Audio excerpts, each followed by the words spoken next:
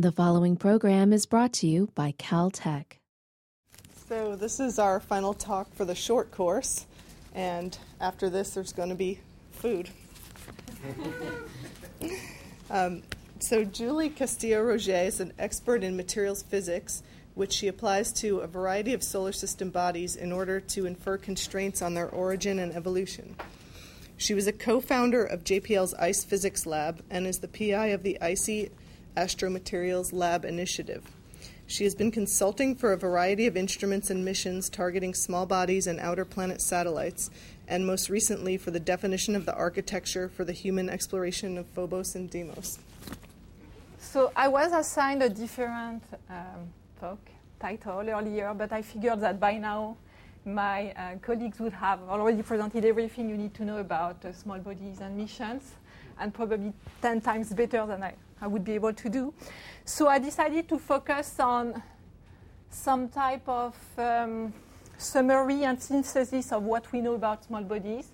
And I would like to talk about system science and show how system science, that is to say, the amount of information that you get at the system of objects instead of going from one object in one place to another object in another place, how this has helped us understand origins. And right now I'm stuck, so. But I can. So I can start talking. System science is, and system exploration is when you have a mission. So generally it has to be a big mission, like the Cassini-Huygens mission. Yes. Okay, so I'm going to talk about system science. I'm going to especially focus on Cassini-Huygens because I don't think many people realize that the mission that has brought to us the most information about small bodies, it's Cassini. To me, it's my favorite mission in the world. And then I will contrast that wealth of data that we got from Cassini to what we don't know about Phobos and Deimos. And the reason why we don't know so much about Phobos and Deimos and we don't know their origin, despite the great interest from the community, it's because we didn't get system science. Particularly, we didn't have the opportunity to get information across the Martian system, from the dust, from Phobos, and from Deimos, that will enable us to constrain the origin of these objects. And then I'll talk about future missions as well. So system science, as I just said, it's when you have a mission that can give you information about all the objects in a given system. And here I'm focusing on a giant planet. So it has a variety of bodies, but this is completely valid when you have a system of asteroids. When you have the Trojan cloud, it's a system of objects. You need to get information from a variety of these objects in order to get constraints on the big picture. So the relationship between these objects in a system is a function of their origin, which may or not be common, and the interactions of fields, magnetic field, gravity field, that are going to drive the evolution of these objects. So I'm going to focus on a giant planet. So it's good because it's complementary from what my colleagues have presented so far. And especially because giant planets giant planetary systems contain key information about the source of materials in the solar nebula at the time of their formation. And on top of that, the process that drives the evolution of these planetary systems contain key information for understanding the evolution of the solar system in general and of exoplanetary systems. So, Cassini. So why the Saturnian system? What is so interesting to see in the Saturnian system? First, it has a lot of satellites and the largest ring system, and we would like to understand the origins of these objects. And it has 5 and more different types of satellites, which is quite outstanding. Why does it matter, and why would I like to talk today about this particular system? It's because, first, it's the best studied system of objects.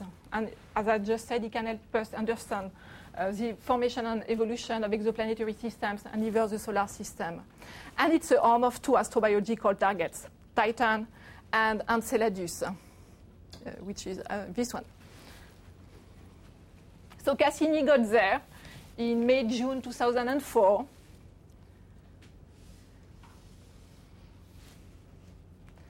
We go there. So here is the Saturnian system. It has a lot of objects. It has inner satellites, so which are relatively small, and have some interesting relationship with the rings, and I'm going to delve into that aspect in more details later.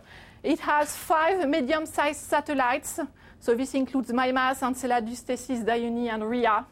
A large satellite, which is Titan, which is bears more resemblance with the large satellites in the Jovian system.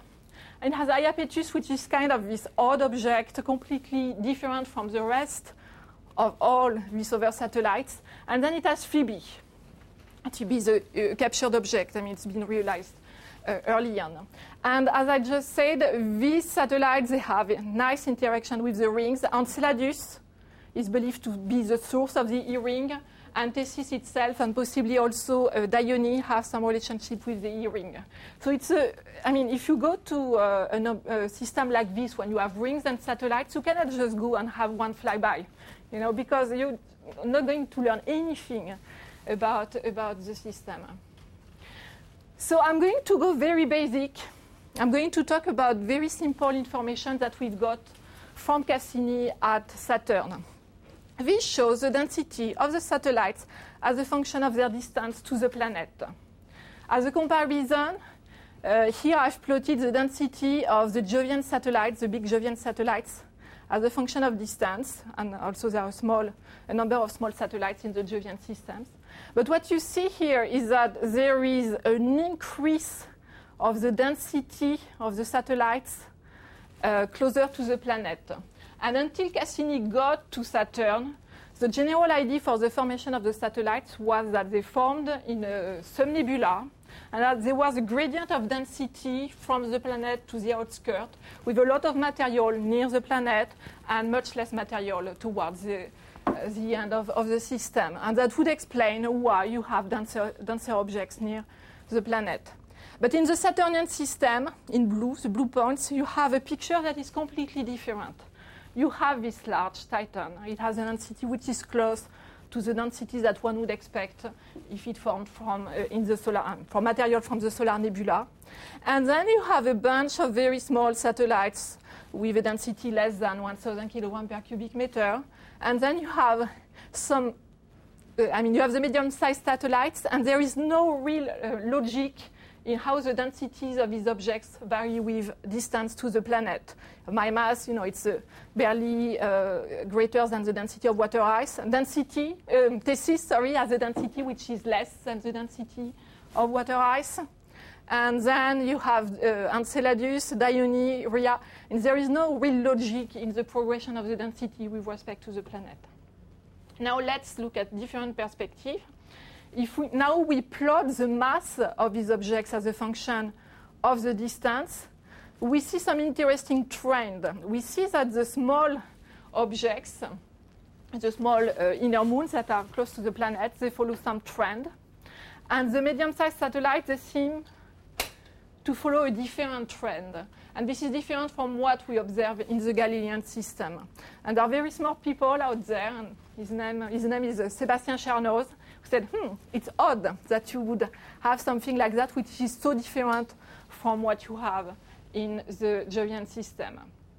So he asked me to look with him at various clues, and one of them is the moonlets. Cassini discovered propellers, very small objects, just 10 to 100 meters in size, embedded in the rings. And you see them here. You have a lot of them in the rings. And it's what I would call clue number 1 to understanding the origin of the medium-sized satellites of Saturn. Here you have another example of a bigger object, Pan, which is it's tens of kilometers in size, and it plays a very interesting role in the Saturnian ring system because it's embedded in the Encke gap, keeps it open and creates waves in the rings.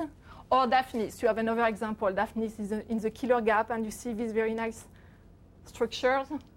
Cassini, I love Cassini. Cassini has the best pictures. So there is a second clue that we looked at with Sébastien, And we were very lucky that Paul Schenck and Michel Kirchhoff had a new look at the crater distribution at the surface of the Saturn satellites. I don't expect you to read the table. Basically, what it tells us is that MyMass seems to be younger than Thetis, which seems to be younger than Dione. And that's counterintuitive, because you would expect that the object that is closer to the planet is going to be the object of a lot of impacting as a consequence of the focusing of planetesimal flux or cometary flux targeting the planet. And on top of that, it seems that large craters at the surface of MyMass or Thetis, this is Odysseus on Thetis, large craters are younger than the overall surface of these objects. So once again, it is counterintuitive, that the largest craters would be some of the youngest features at the surface of these objects. And that's some closer image. So that's Odysseus and that's Herschel on MyMass. And both of these craters, they contain very few craters, small craters inside here. And some people have inferred that their age is relatively young. Clue number 3, shapes. This is great when you have a mission that can give you images from hundreds of objects. And so you have nice pictures of the shapes of Atlas and Pan and other inner moons. And you see they look like a flying saucer here. And this ring here has been interpreted as the signature of accretion of dust on these objects, so primarily across the equator. And that was work by Caroline Porco, by the way. So Sébastien had this very cool idea that maybe the medium-sized satellites, they didn't form in a subnebula. They formed from a ring, the ring of Saturn, which I think is a super cool idea. So the basic idea is the following. In the progenitor that destroyed and formed the ring of Saturn, and we don't know what it is, could be a giant comet, could be a proto-satellite. This progenitor had some chunks of rocks that remained embedded in the ring that was otherwise dominated by ice. And the reason for that is that the ring is in a region where silicates are outside their Roche limit and they are going to be eaten by the planet. But you still have a few chunks of materials here and there. And Sébastien speculated that these chunks are going to accrete ice within their Hill sphere. And if the ice chunk is relatively large, like 50 to 100 kilometers, which is believed to be the representative of Enceladus or Dione or Thetis, then you get with a final satellite size, which is a few hundred kilometers in size. So it's not just a speculation, because Sébastien did do the model in detail. And so the chunks of silicates create an ice shell, and these protomoons are going to migrate outward by tidal interaction within the rings. The ice-dominated satellites form at the outer edge of the ring, because this is where the ice is going to be very stable. I mean, these ice-dominated satellites are going to be stable, and this is where you can form a Thetis-like object, which is dominated by water ice. The final silicate mass fraction is going to be a function of the original chunk size. And when these protomoons get to the edge of the ring, they are going to collide with each other. They are going to increase in size, and they are going to increase their fraction of water ice. So this is how you get these large impactors in the end.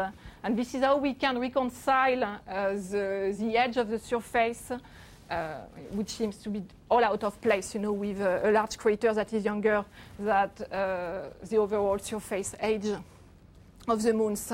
It's because these large craters are the signatures of planetocentric impacting, not heliocentric impacting. That is to say, at the edge of the ring, you have these protomoons. They just collide with each other, and they form these large impacts. At least everything seems to work relatively well.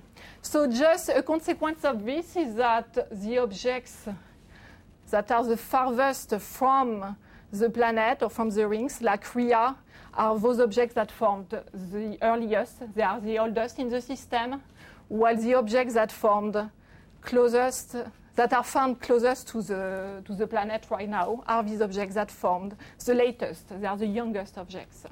So basically, in this framework, MIMAS is the youngest of the medium-sized satellites. Rhea is the oldest of the medium-sized satellites within Titan's orbit. Implications. The satellite age is tied to the time of formation in the ring and then the distance to the rings. So it's the reason why MIMAS, and also I'll talk about the Uranian satellites later, these objects are relatively young. And again, this is counterintuitive. The satellite composition is going to be dominated by the ring progenitor. And we have little constraints about that. Could be a proto-satellite, as has been suggested by Robin Canup, a proto-Titan that formed very early, had a lot of aluminium-26, was partially differentiated, migrates towards the planet and by type 1 migration, and then is disrupted. And what we see right now in the ring is the icy shell of this proto-object. Or it could be a large TNO, as has bin suggested by Sébastien Chernoz. So we cannot conclude with the evidence at hand, but there is a big consequence in the time of formation of these objects. If we have a large proto-satellites at the origin of the ring, this means that the rings could be very old, about 4.5 billion years, and the satellites themselves could be very old.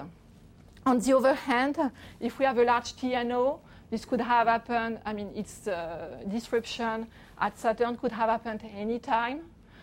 Possibly during the late heavy bombardment would be a good time, and in which case an object like Rhea would be only 2.5 billion years old, and the satellites would have would not have had a lot of radioisotopes to promote their evolution, since they formed very late. They formed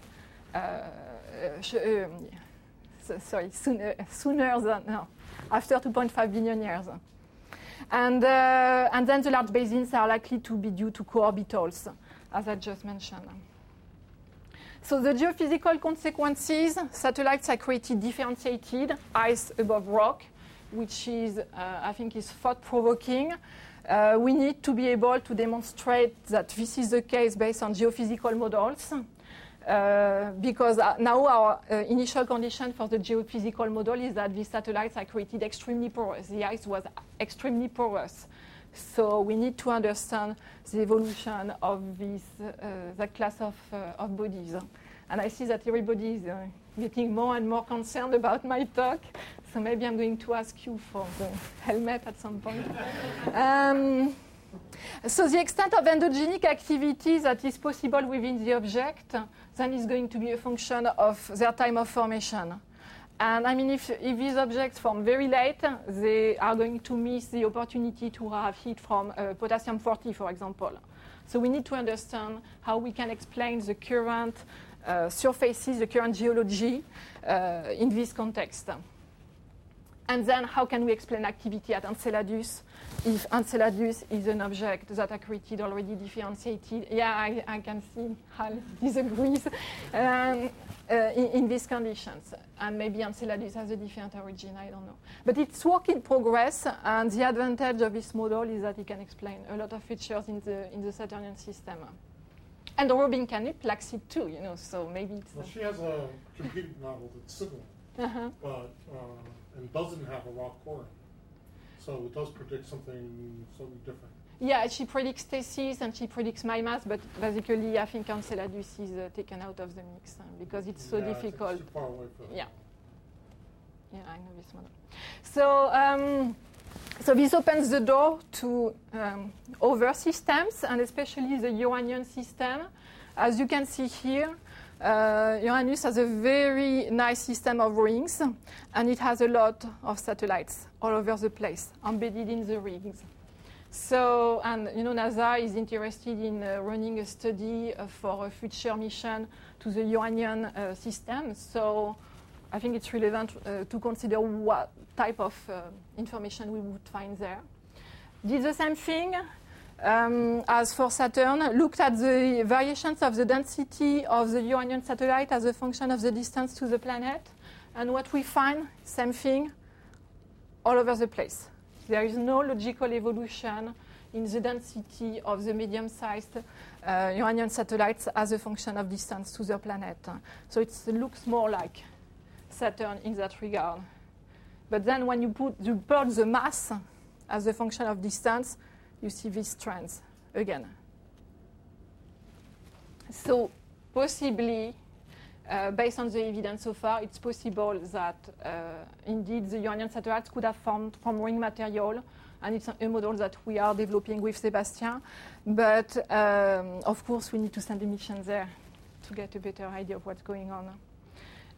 Just a few words.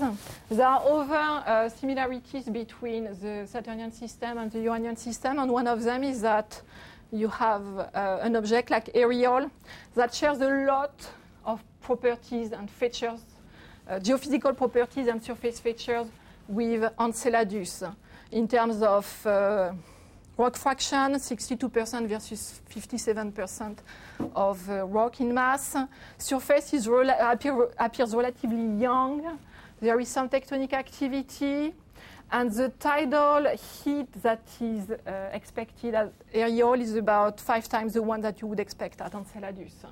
So once again, I mean, it's all I have as information right now, but if we go to the Uranian system, that would be one thing to test. Is there activity at Ariel as we have observed activity at Enceladus? A few words about irregular satellites, my favorite bodies in the entire world. Phoebe. So there are irregular satellites all over the place. Phoebe, Himalaya, Sycorax, Nereid, they all are about the same size of 50 to 200 kilometers. And this is important because there are formation models that can explain that. I'm going to detail that in a few minutes. And most importantly, they share some genetic relationship possibly with the Trojan asteroids. So it's important to get information about these irregular satellites in order to better understand the solar system dynamical evolution and see if indeed the Trojan asteroids came from the outer solar system. Phoebe may be the first and best observed KBO. Interestingly, at its surface, you see a lot of things. There is ferrous iron. There is some water ice, for sure. And people have suggested that you have carbonaceous material, like material that share similar properties with C-type asteroids, although this is a matter of debate. But something sure is that Phoebe's density, which is about 1.6, is greater than the satellite average, and could be about the same density as Pluto or Triton, depending on the amount of porosity in this object. And actually, in a paper that was published a couple of weeks ago with Torrance and others, we have demonstrated that in Phoebe there is possibly just 15% of porosity, so that its density would be of the order of 2 grams per cubic centimeter. I'm going to pass on this one. Phoebe is spherical. Did you believe it? Phoebe is spherical, and people like Peter Thomas are very, very good at seeing these things. So it's not a potato, and this one is a little bit like mind-boggling, because when you're small, it's hard to get spherical, as Johnson and Magechin stated in their paper, and Jim Bell touched also upon that in his talk. But we found that not only his shell is spherical, but it seems to be in some equilibrium with the rotation of this object. And we've demonstrated that it's not an observational bias. So it's not the product of sculpting that would sculpt a lot of material here, but not at the equator. So it seems to be a natural result of the evolution of the object. And so it may be a small planet that was involved in the formation of larger satellites, for sure. 2 possible models. We've just published that. So either Phoebe was composed of weak ices, like amorphous ice, for example, is a material that is very weak, or nitrogen ice or methane ice These are materials that are relatively soft at very low temperature, or Phoebe formed early enough to undergo partial melt. And we believe that we have a combination of these two. Phoebe could form within a few million years, while aluminium-26 was still an important source of heat in the system. And this partial melt or entire melting of the ice would have resulted in relaxation of the shell. And this is in line with a model that was introduced a few years ago that shows that in the Kuiper belt, planetesimals are created relatively fast. In 2-3 million years, you have this jump in this change in the density of material in the system, of large objects in the system. And Phoebe could be a representative of these generations of large planetesimals that form very, very fast. And other observations, like from Bill Bottke and Jeff Cousy, have shown that these large planetesimals that are like between 50 and 200 kilometers in radius, in diameter, they are all over the place in the solar system. So Phoebe could be a representative of these objects, and we would expect that large irregular satellites or large Trojan asteroids are also formed in a common place, in a common reservoir, and during the same time frame. Implications. So Phoebe is a large planetesimal and possibly came from the Kuiper belt. It formed very rapidly. And we have evidence from spectral properties that it was subject to an early phase of hydrothermal activity. You see hydrated minerals on its surface that could come from the object itself or could come from its neighbors, irregular satellites that were captured during the same time frame. But there has been hydrothermal activity at this class of object early on, which goes with the idea that they form very fast, and with aluminium-26. And now with Jonathan Lunin, we are working on the implications of this, which is that the large satellites that formed from this class of planetesimals could also have a lot of hydrated minerals when they form. But as Jim mentioned earlier, you have some answers and you get new questions. So we need to find geophysical evidence for the new accretion model, have some idea of what the rings progenitor was, and then constrain the time formation of the satellite system, or understand the origin of activity in Enceladus, and understand Iapetus and Hyperion, which are completely different in terms of properties and density and everything. So I have... So the way forward, ideally in the future, it will be an interesting mission. It will be interesting to send to a system of objects the capability to obtain chemical measurements at all these objects. That would make life so much easier to have directly chemical measurements rather than trying to do these games with just the density and the shape of these bodies. That would be cool. So this is just a science fiction type of mission when you send to the Uranian systems small deployables that can make chemical measurements at all these objects. And whether it's in situ measurements or gamma ray and neutron detection type of measurements, I think it's important to go to the next step and get systematic information about the chemistry of the systems. And this is valid for the asteroid belt, and so on. So if I have a few minutes, I'm going to talk rapidly about Phobos and Deimos. Why? Because it's Mars. So these objects, people have been trying to get there a number of times, but there is some problem, some malediction maybe. It's been difficult to send missions dedicated to Phobos and Deimos. We have only spaceborne observations that were acquired by missions that happen to be in the system of Mars, but dedicated to Mars. And of course, the most recent mission that attempted to reach Phobos, it's Phobos Grunt, and you know the story. It didn't end well. So, yeah, no dedicated mission. But something that we know from Mars Express is that Phobos shows at the surface similar spectral properties with Mars.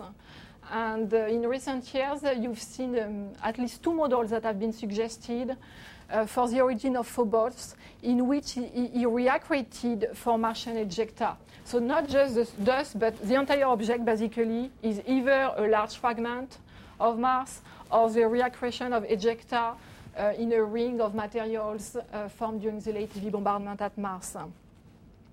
And of course, so outside the fact that these objects are potential astrobiological targets, they also present outstanding vantage points for human exploration. And right now there are a bunch of people who are interested in sending humans to Phobos and Deimos. So we just need to understand what these objects are made of also for this reason.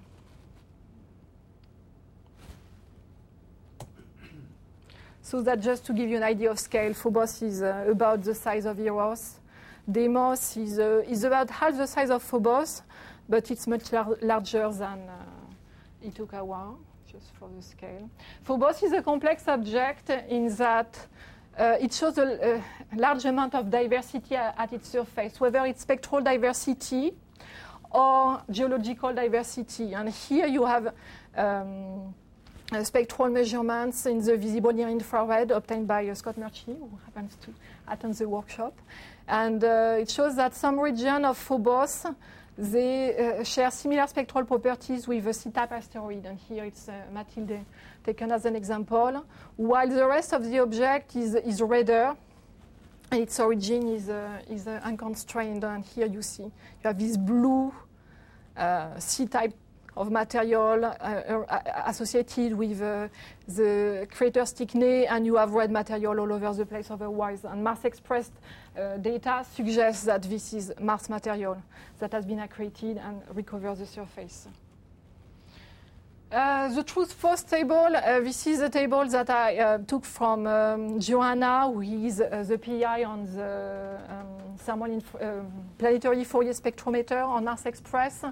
And it shows for the different types of origins that have been suggested for Phobos, capture in situ or ejecta, some possible match based on what we have in the libraries of spectral properties. And this table is interesting because it shows the discrepancy between thermal infrared measurement and visible and near-infrared measurements.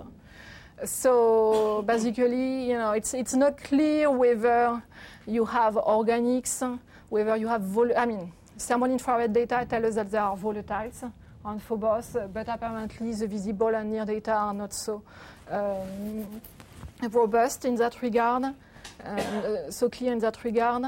But there seems to be some consistency with respect to silicates, like the dust material.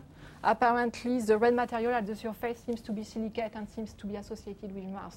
The two types of observations agree about that. And it's been suggested that it's Mars-like silicate, and I think it makes sense, and possibly space-weathered basalt. So Carly Peters, she had this very nice also false or truth table about how can we link the spectral properties to the origin of the object. So you could have inherent heterogeneity of blue and red unit are two different materials. One is the product of weathering. The red unit is the product of the weathering of the blue unit, although the most recent experimental measurements by Vernazza seems to reject this idea. And one is the accumulation of Martian dust. So the red unit is the accumulation of Martian dust. So it's not clear at all. Basically, you see all these arrows where they go. Basically, you cannot conclude whether it's an asteroid that was captured and that was recovered by red dust, or if it's directly, or the entire object is the product of reaccretion of Mars debris, or if the object co-accreted with Mars. We cannot just tell. But something sure is that you can see on this image from HiRISE, high-resolution imaging of dust at the surface of Phobos. You can see that you have a pattern that suggests that the red dust is deposited onto Phobos. And I'm just because I think I'm running out of time. So based on all this information that we've got, especially from Mars Express and previous observations on the geology obtained by Peter Thomas, We have introduced this model, which is a working geophysical model that would help us constrain the tidal evolution of the object, so constrain its origin, in which the object would be mostly solid except for macroporosity resulting from the Stickney crater. So you would have macroporosity all over the place in a material which may be hydrated silicate or not. There may be water or not, we don't really know. We will need some chemical measurements to answer that question. And on top of this relatively solid bulk, you would have a layer which is being constrained to be 50 to 120 meter thick, 10 meter to 120 meter thick of regolith. And in between, you would have a layer that has been the product of a lot of collisional activity based on the geological history. So we are in the process of publishing these results, and what we would need now is a mission to get to Phobos and get ground truth data. So we need to get to Phobos. We also need to get to Deimos. I didn't talk about Deimos because we have little information yet that enable us to constrain its origin. We need to characterize the flux of dust within the Martian system. And this is the reason why we need system exploration, not just going to one object or going to the other object. We need to have the capability in a mission to also understand the nature of dust, its direction, and so on between the objects, because otherwise I don't think we will progress very much with the exploration of Phobos and Deimos. And we need to have in situ characterization of multiple areas of the surface of these objects, considering the diversity that they present. And summary. So small bodies are complex objects. There is a large diversity of properties within a given class, as my colleagues presented, and there is a large diversity possible at a given object. So sample return, it's going to be a limited source of information unless you effectively can return samples from all over the place, and it's going to be a very expensive form of exploration.